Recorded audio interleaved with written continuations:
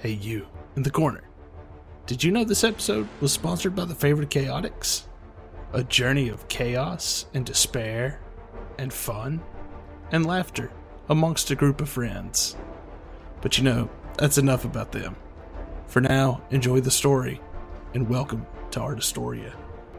Hello and welcome to Art Astoria. My name is Owen Wenner, your resident bardic storyteller, and it is my job to take you through the pages of Colors of Convergence, the first book in the Art Astoria series. Please follow all of our social media so you never ever miss a chapter of this fascinating tale filled with energy, chakra, chi, magic, or as we just call it, color.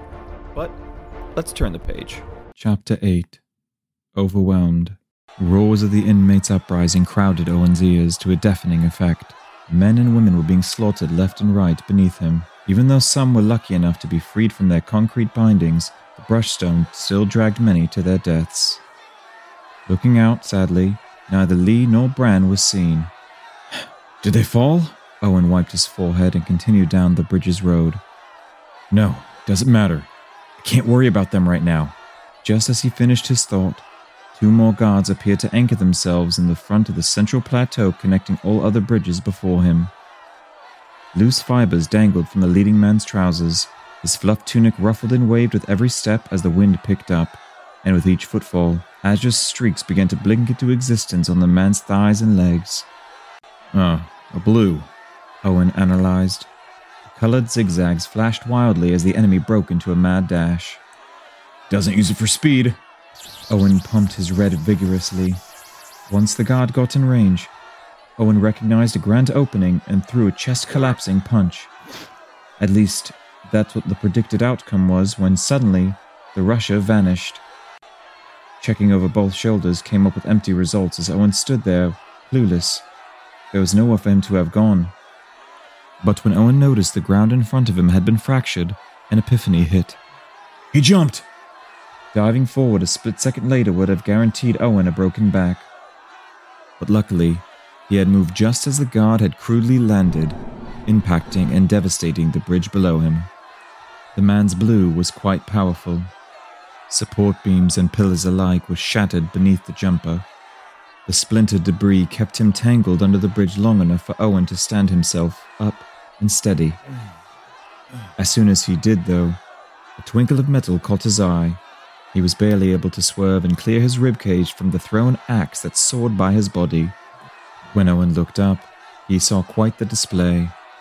A bright display of golden yellow wings made of color was keeping the taskmaster at the perfect distance to continue throwing his bladed instruments.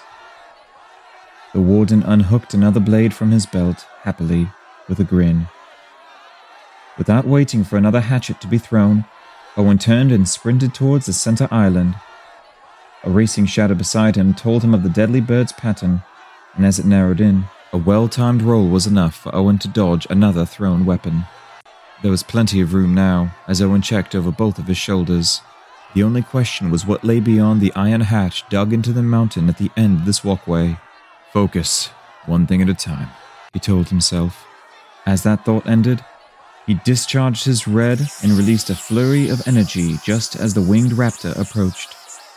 Accepting the invitation, the yellow warden barreled towards Owen and called more yellow to increase his speed.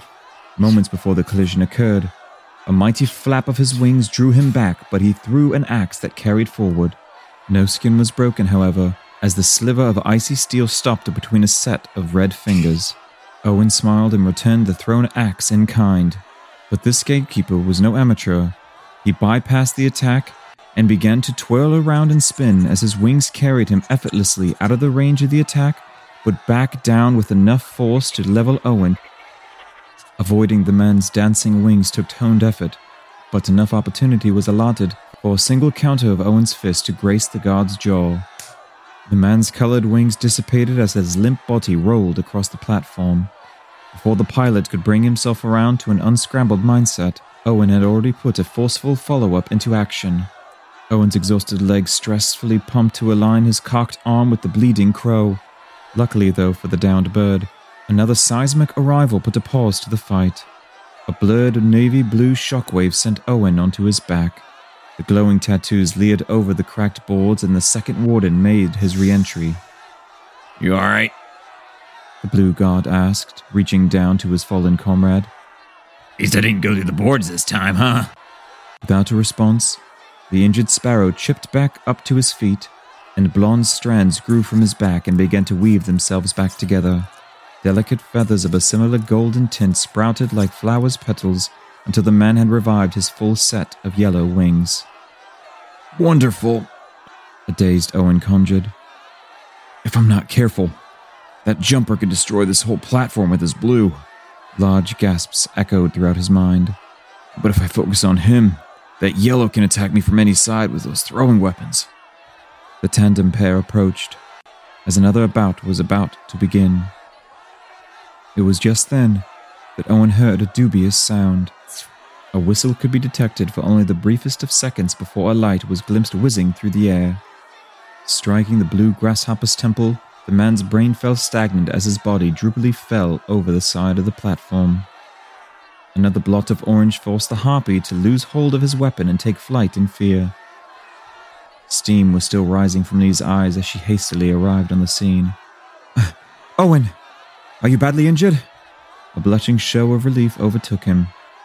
I'm fine. He looked at the bruising that had overtaken her neck. You really are strong, huh? And a pretty darn good shot.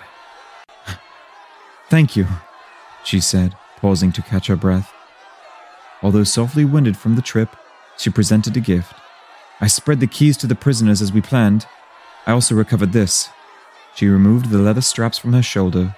I believe this is yours. The harness and sheath were quickly fastened, allowing for his sword to finally rest where it belonged. Owen clenched the handle and drew his weapon from its holster. The blade was shorter than most, like a sparring weapon for a 16-year-old boy. Its handle could only be gripped with two palms if the wielder were desperate to do so. Weightless in his hand, Owen parted the air with each swing. With his eyes shut next, he silently rested the lackluster hilt against his forehead. Thank you. Above them, the yellow taskmaster floated precariously. I could flee. As if it would matter. The guard knew that far too many projects were tied to this location. He would not last a month on the run. Littered remains in the pit gloated the failure of his troop, and now weaponless, all he could do was mourn. He looked down to see many guards still falling to the waves of crazed prisoners. But what else could he do but fight? The stalks of color livened against his spine, and with the beat of his wings, he climbed to even greater heights. Only one thing left to do. After a crisp loop, the momentum transferred into a daring nosedive before aiming itself at the red and orange prisoners. Lee's eyes started to build vigor, but they rested when Owen raised his hand. No, I got it. He blitzed forward with both arms riding the wind behind him. The enemy arrived with enough velocity to rip a human in half. Even with Lee's eyes, the action was almost lost to her. Owen wound and released a single swing of his sword. Blood sprayed as the yellow feathers burst apart like bits of broken glass. The guard was powerless to stop himself from violently flopping and tumbling over the platform's edge. A twitch of red sent a ripple of energy through Owen's one-handed sword, disintegrating the flakes of blood and residue left on the blade. The pair reconvened, and Owen turned to Lee and said, Did you find your batons? I did, she answered. She retrieved 2 small iron rods from her waist, spinning them between her fingers. These are quite precious to me as well. Good. I'm glad. I believe we are needed to assist with the door. Lee pointed. The men wrestling to keep the exit open was slowly failing. Their energy reserves had long been depleted. All right then, let's go. Not 2 steps were taken before the cast iron hatch nestled into the breast of the mountain swung open.